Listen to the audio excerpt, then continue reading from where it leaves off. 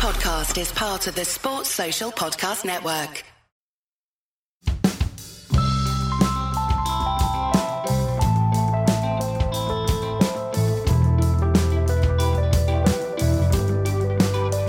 Welcome to Red Inker. I'm Jared Kimber. This podcast has adverts, but if you prefer your podcast without, in the show notes you'll see the link to my Patreon page and you can listen to our chats uninterrupted. Patreon also comes with many other benefits as well, including a Discord channel and private chats with me. But now, the show. This episode of Red Inker is on Joe Root's captaincy, so I got on someone who's been following him every step of the way. Rory Dollard, cricket correspondent at PA Media. We talk about the narrative, England's lack of batting, the cheeky chappy persona, his best period in charge, the many obstacles he had, what his strengths and weaknesses were in captaincy, and how the blazer changes the people who wear it. Rory, you and I spend a lot of time moaning about things in the corner together, although we haven't for the last couple of years because of stuff. I figure that the narrative turning on Joe Root would have been something that you and I would have spent a lot of time arguing or in furious agreement with. Once the narrative went on Joe Root, I felt like it was inevitable, no matter kind of what happened afterwards, that he was going to leave the captaincy. Yeah, I think the fact that Joe Root left just before the appointment started coming above his head was probably telling. It probably, when he got back from the West Indies, it suggests that if he saw the writing on the wall, if he felt the mood music, if he heard the jungle drums, however you want to say it. We spoke to him on and off the record at the end of the West Indies series. He appeared to be absolutely committed. He was, four to the floor to continue in the job. He had a plan. He had an idea of how it was going to go. He wasn't even talking about the short term. He was looking at medium to long term. After a guy who's done the job 60 odd times more than anyone else in English history, it sounded like he was looking for three figures. He likes to get centuries, Joe Root, and it sounded to me like he was eyeing a century of appearances as captain. But it does sound like he got back to England and got back home and had a change of heart and felt like probably the narrative, as you say, was moving away from him, and maybe he felt that it was going to be taken out of his hands by one of the people above his head, whether that be the new director of cricket, the new head coach. And personally, I didn't want to see Joe Root get sacked, and he probably felt similarly. So that's how it played out, and now we get to see the rest of it. But there's going to be a lot of discussion, as there already has been, about his captaincy record and what it means and what kind of a captain he was. And I'm not absolutely sure that I know the answer to any of those questions. It doesn't feel like a dead settled issue to me. Perfect, because that's more or less where I am. So let's start with this. During his captaincy, he averaged 46.44, which, considering it was a great bowling era, is a very good number. The next best batter was Alistair Cook, who averaged 38 in that period. Then it was Stokes at 37. Beyond him, Buttler at 32, Vince at 30, Rory Burns the same, Bairstow and Denley on 29. Now, you can be a pretty good captain, Rory. I don't know how you're going to win test matches if you can't find a second person who can average over 40 with the bat. Yeah, exactly right. We look at, I guess, the measuring stick for England in modern times has been that 10-11 team that won in Australia under Strauss. My God, that top six, that top seven. Gee whiz, Joe Root would kill for any of them. If he could have got one of those guys in the team, one of those top five, say, he'd have been in clover, really. And the lack of runs ultimately just hobbled this England team for a number of years, and they had superhero moments. Ben Stokes pulled them out of jail, and occasionally they bowled teams out for nothing, but they didn't typically win games the proper way, did they? They didn't get a good, solid first innings on the table. They didn't get chases of 170. They either chased something stupid or they pulled the game out of the fire. They just didn't know how to put a proper test match together, and that lay on the batting. And I suppose you could say if Joe Root was in the job 5 years and they couldn't find a single batter who could settle in that team, that's a knock on county cricket. Is it a knock on the regime? Were they too soft? Were they not hard enough on people? Were they too hard on people? Did they drop them too easily or too lightly? There probably is a question to answer for the regime. If you can't find a single guy to emerge, something isn't settling, is it? But the raw materials, if you look at those names we've got versus the names of 10 years previous, the raw materials aren't too hot. Well, I mean, the fact that Denley's there, right? And I know you went from being Denley's biggest critic to being his biggest fan. I was the original Denley guy, I think you started a trend, even if you did it ironically through gritted teeth. So the fact he's on that list, he's there with other good players, tells you how. Listen, the fact of the matter is that over the past 12 months, I have had moments where I've thought, should we be picking Denley again? And people think I'm in a dangerous, interventions necessary and stuff. But I've thought that. I've thought, actually, was he an option? And it's not. There's no good picking out individual people because it's more about the wider issue. And someone like Rory Burns is such a confusing one because over that period of time, and certainly in the top order, he's looked at times like the safest pair of hands, maybe, or the one who was most likely to get you a score in between the inevitable. But he just became premium duck hunter. You had an opening bat who you thought was your senior guy, who you kind of expected to get a duck every 3 innings at one point. It's been a rough road. Okay, so we've done the batting. During Joe Root's era, they struggled to take wickets overseas. They averaged 33 with the ball away from home. India was 26, Pakistan 29, New Zealand 31, so all way better. South Africa and Australia were around the same mark as England, but slightly better. When you look at how many wickets Broad and Anderson take away from home, I think it's, 6.2 wickets combined in their career, and I think it's the same number over Joe Root's captaincy. They don't take enough wickets away from home. And not that you could ever take enough wickets away from home if you've got no batters, but they still don't take enough wickets away from home. Yeah, I think there's a couple of things, really, that you look back and you say, could England have done better? Well, I think Root was a little slow on the uptake about Mark Wood. Mm-hmm. We can look back now and say he was the standout bowler in the Ashes. And I don't know how much or how long that was part of the plan for. He was in and out of the team. Stokes picked him in that one game that he was captain when Root was on paternity leave, the only game he missed. And that was seen as a surprise. That was the game Broad got dropped for when he spoke in the Sky Pod and was very angry. And that was a bit of a surprise call. And Wood dropped out straight after that. I do think England was slow on the uptake under Root's captaincy about Mark Wood and what he could offer them. If, when he comes to sort of reflect on his captaincy, I wonder if he'll wonder that he should have moved mountains to get Adil Rashid settled in that team, because we saw the transformative effect Rashid had on England's white ball team. He just locked down a position, a really important position in that team, and he was a banker for that entire World Cup cycle and beyond. Well, when they had Moeen Ali in the side, right? Moeen was not a particularly good bowler against the tail, right? He's going to bowl you the grimy spinners overs. Adil Rashid, if he's the fifth bowler, because you've now got Moeen Ali in the side, and they had Wokes, they had many all-round options, Stokes as well.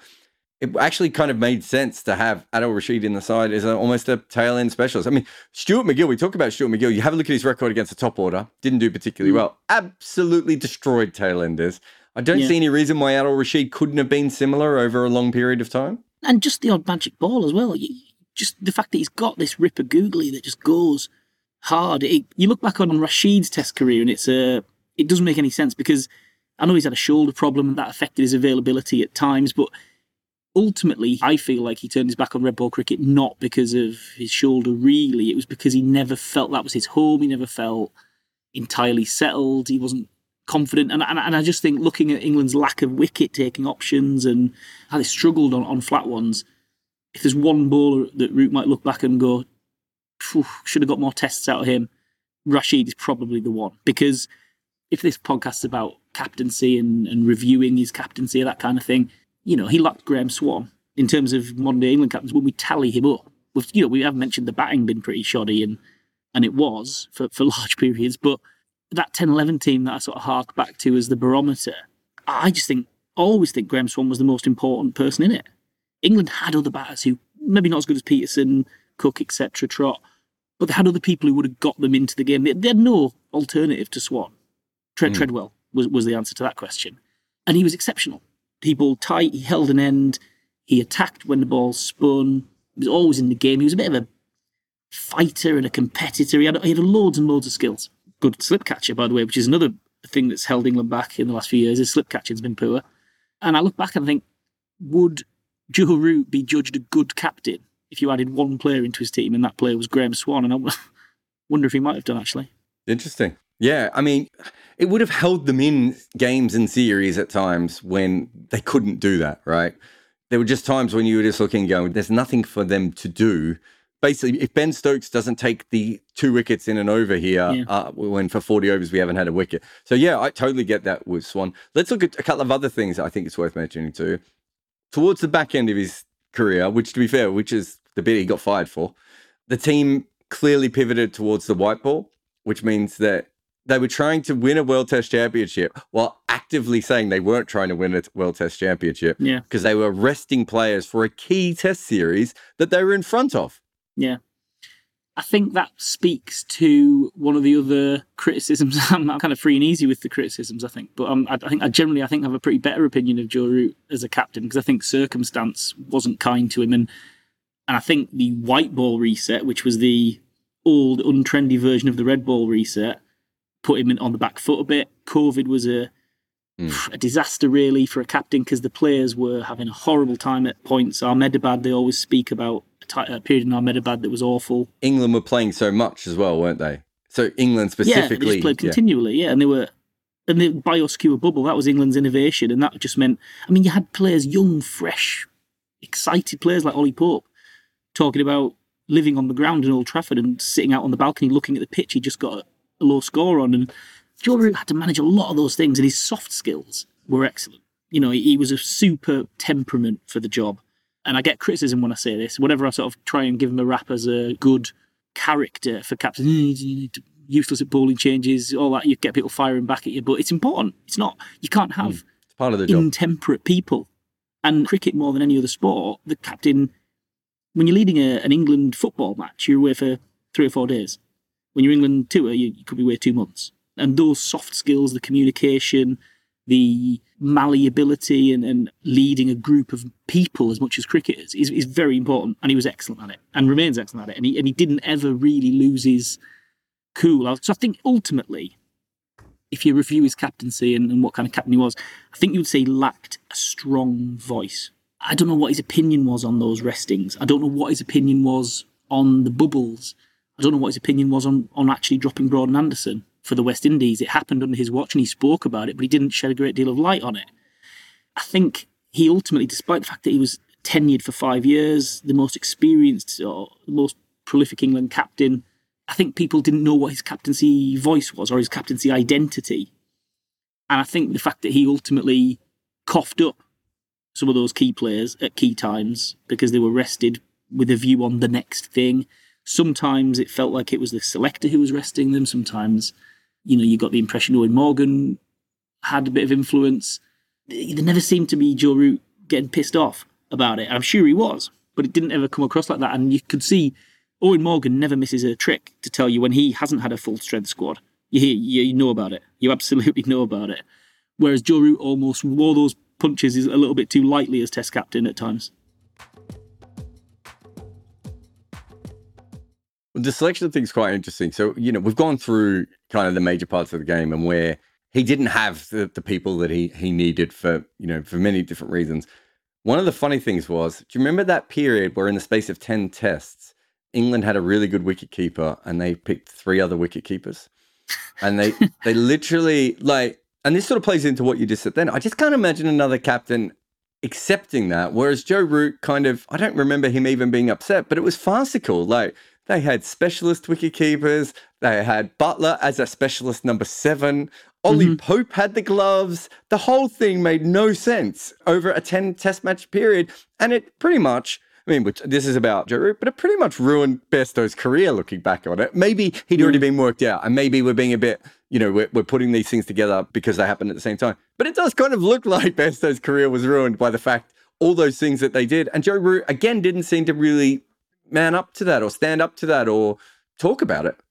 Yeah, I think whether it was an abundance of sort of magnanimous feelings, but he never threw anyone under the bus. He had Stuart Broad, can be difficult, I guess, and that's a good thing. It's one of the reasons why he's really, really good. Eoin Morgan can be spiky. Ed Smith had big cards on himself. He was surrounded a lot of the time by these people and he never sort of got in the dirt with them on that level. He was always pretty chilled about the fact that he was England's Test captain and that he had all these competing interests. And he's a guy who's at times shelved his T20 ambitions. People, some people might think he didn't have a great prospect in T20, maybe don't think he would have got a great IPL contract and that kind of thing. But there's no doubt that he hasn't pursued options. As a name, he would get offers and deals, and he would have had chances to expand his T20 game. And he is always, to the detriment sometimes of his personal development, focused and highlighted the test team, because that's his thing that he was the custodian of. And he felt that quite keenly, I think. He wore that with a badge of pride. But having taken that approach in his own game and his own career, he didn't seem to demand it of others in quite the same way. And maybe time's moved on. Maybe the test captain doesn't hold all the trump cards in the way that they once would. But I wonder if he might have fought a little harder for his legacy, given where he's now. So, what is his best run as captain? I think there's only one real great run that he had as captain, which was at the beginning of COVID when we were in South Africa. They came back from 1-0 down. Wasn't a very good South African team, but you're still 1-0 down away from home. They beat a West Indies, who I thought played really well in England that summer. They beat a Pakistan, who I didn't think played as well. And then they travelled to Sri Lanka, who's a poor team, and they beat them. The problem with that is all those teams are middling to lower ranked. Yes, there's 2 away wins, but there's no other point in his career where England ever got on any kind of a roll. Like, I kept going, oh, maybe I'm missing one. I would go back through the record. That's it. That's pretty much the only time that he went on any kind of a roll with the England team. Within that period, when England won in Sri Lanka, going back to South Africa, then Sri Lanka, then Chennai, the first test in India in Chennai, I think they won, I guess it was 6 tests in a row overseas. And then a decent English summer split the 2 winners there. That was the point where his captaincy looked really rock solid and watertight, because he was winning at home, which England are supposed to do. And he had the materials to do that. He had the seamers, the Broughton Anderson, Wokes, all that stuff. And he did enough with the bat to make that home record stand. The bar was always winning away. And he did it in South Africa, he did it in Sri Lanka, and he just started to do it in India, which would have been the icing on the cake. And then obviously Axar Patel and the pitches went square, and it was a 2-day test match on a spinning pitch where England picked a dozen seamers. But there was a point there where England looked to be cracking it overseas, and he was central to that.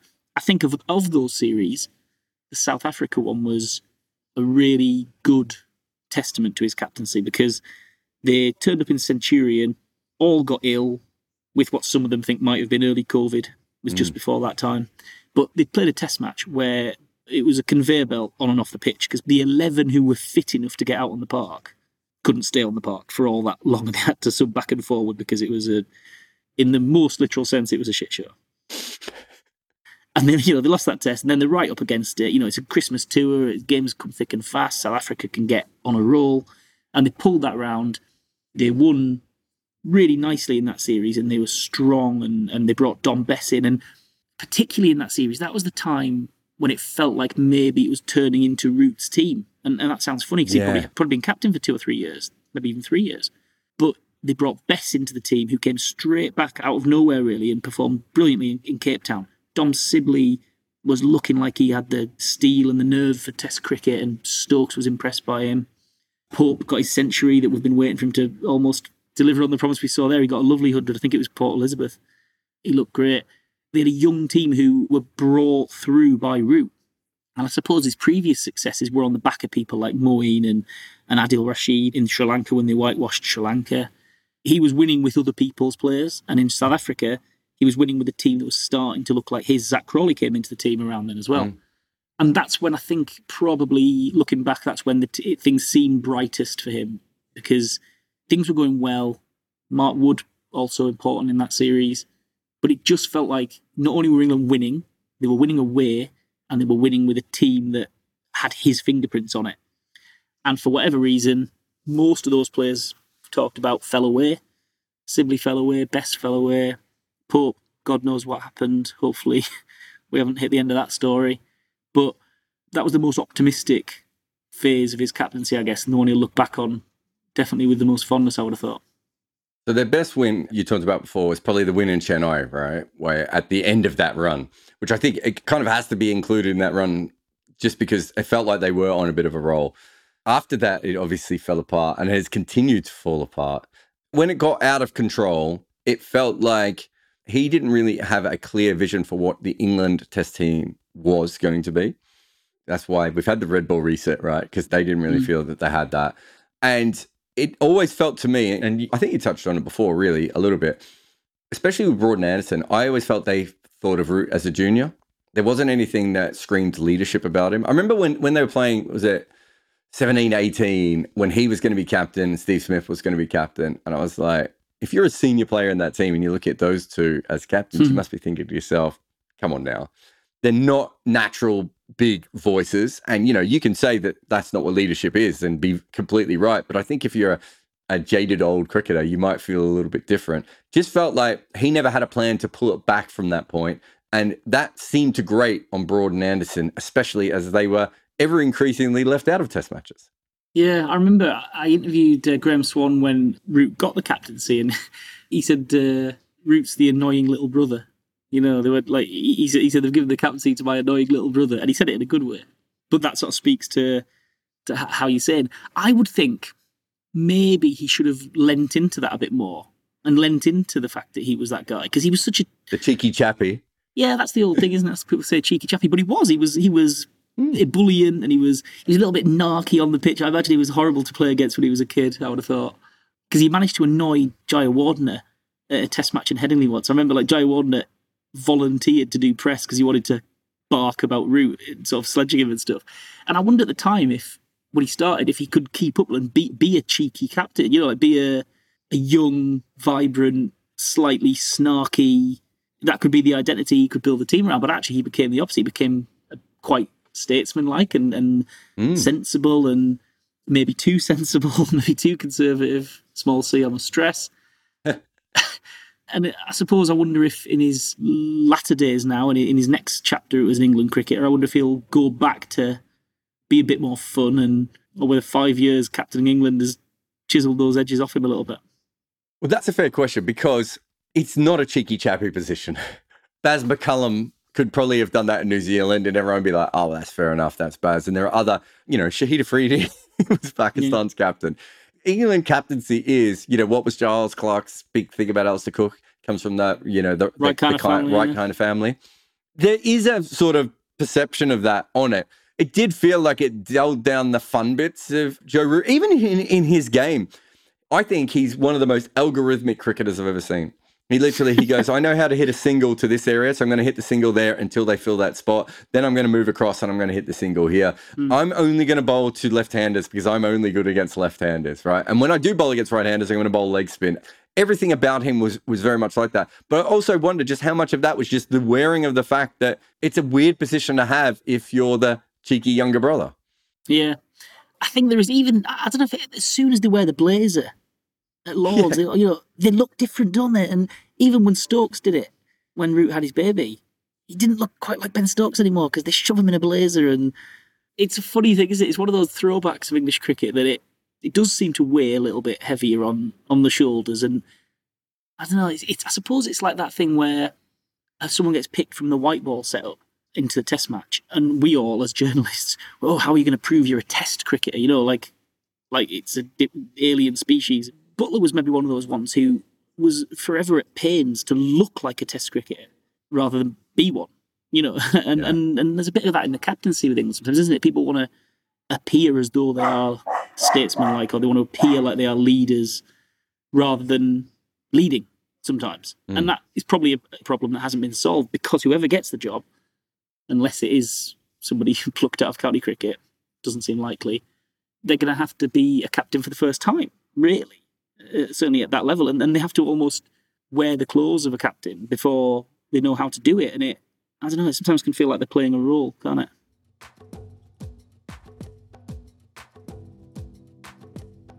I think we have to mention tactics. You mentioned them very early on, but I don't think anyone who covers English cricket over that period, or even casual fans, would say that he's a genius tactician. He's not MS Dhoni. Right?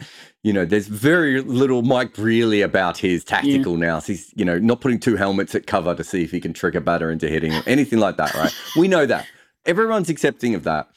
Even so, I didn't think he was a terrible tactical captain. I just thought he was a very basic tactical captain. And I do think some of his other soft skills that you were talking about before, I do think that they were better. I mean, he seemed to have very good relationships with people and kept a very even keel. And, all those things are really, really important because it's a big part of captaincy. Read Mike Brearley's book. It's most of it is talking about read that. Kevin Peterson's Wikipedia page as well. Yeah. So, If you want to do the so other I way. certainly think. So I certainly think in that case it was fair, but even so, it would be intellectually dishonest of us to say that either of us are massive fans of the tactician Joe Root. Yeah. But I'm also, I've no problems with being intellectually dishonest, I must confess. Whatever people want me to say, I'm more than happy. But tactically, yeah, I mean, I feel like he was okay. I don't think there was a great deal of ingenuity there, but I really do feel like the pieces moving around the chessboard are kind of relevant to that, because I suppose one of the things people might say is he was pretty bad at, or he had a few notable incidents with last wicket stands, and England weren't always great at that, and it's cost them a couple of times, including recently. But as much as he could get a bit flat with his field, and he could put the field out at the wrong time or forget to bring them back in, or just release the pressure a little. There was a time where he sort of allowed the bowlers to try and launch some bouncers in because Mark Wood had been hit or James Anderson had been hit. As much as that's the case, yeah, you kind of rely on your bowlers to get rid of the number 11 for you. That's their job. What you're really saying is he never really had people who were good enforcers against the tail. It's much easier to do that if you have one or two bowlers who are really good at that. Yeah. You can look tactically static or poor when you've got a very similar looking attack doing all the same things. Well, there's only so much you can do for them.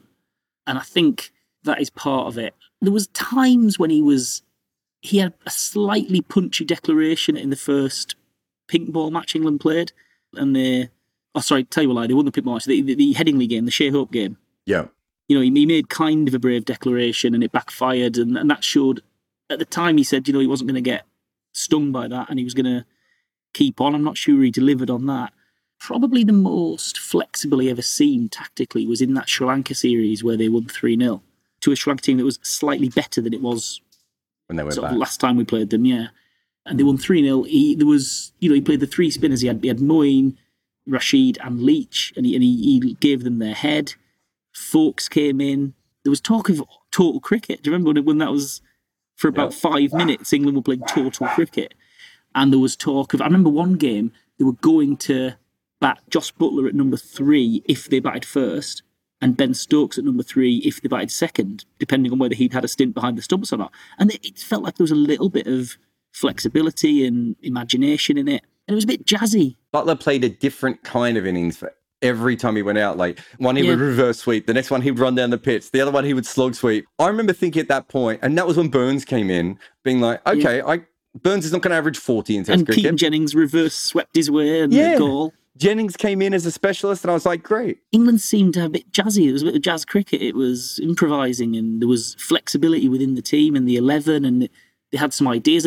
And just in the way that the South Africa series was the most optimistic time for Joe Root, that Sri Lanka series looked like the most open that he was to doing things differently and relearning how to win cricket matches overseas.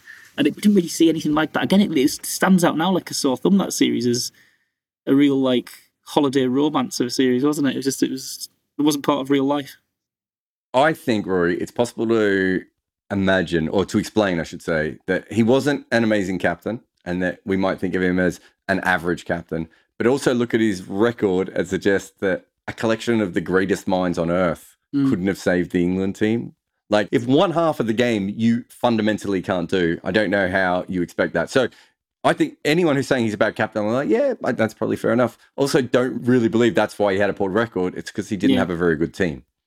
I remember saying to you one time when we were getting to the end of Alistair Cook's reign that he was always supposed to be the captain. Like, that was part of his identity, that he was going to be England captain. And then once he was, it was hard to envisage what he was if he wasn't England captain. And I think when we look back on Strauss, we'll think of him as England captain. And I think when we look back on Vaughan, we'll think of him as the England captain. And I think when we look back on Cook, we'll think of him as the England captain. And I think when we look back on Root, we'll think of him as batter. Greatest batter, yeah. That's the way that he's burned into our minds. And I think when his career is done and dusted, you'll be like, wow, Joe Root, what? Like, he was a fantastic batter for England. Like, look at all, and you'll reel off his achievements. And then you'll go, captain him for 5 years too. I mean, you're right. That's so perfect. That's such a perfect way of thinking about it. Well, whereas the other guys, once they became England captain, that's how they're fixed in the mind, that they are the England captain. And Atherton as well, played afterwards. Although they all did, to some extent. And Nasser Hussain probably was the only one who didn't play afterwards. But he played a short time under Vaughan. But he was the England captain in your mind, wasn't he? Like, that's who he was. But Root will play another 5 or 6 years. Hopefully he'll go back to Australia and get a century over there. But I don't think, when he retires, you think, oh, there goes the England captain. I think it's there goes Root. He's England's leading run scorer, most centuries, and he captained them for a bit. Thanks for coming on the podcast. Nice one. Thanks, Jared.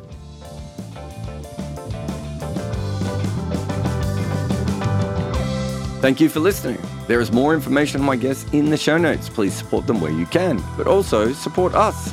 If you can't help out on Patreon, every single review, share, or word of mouth suggestion to your friend helps us. However, this podcast is made available by the people who support us at Patreon, so thank you to all of those who do. There is a link to the Patreon in the show notes. Red Inker is made by me, Jared Kimber. Nick McCorriston makes the best audio anyone can from random Zoom calls. Mukunja Banreddy is in charge of our video side. Orajoti Senpathi turns the files into video podcasts, and Shubhankar Bhattacharya makes our graphics. Our theme tune is called The Prisoner by the Red Crickets.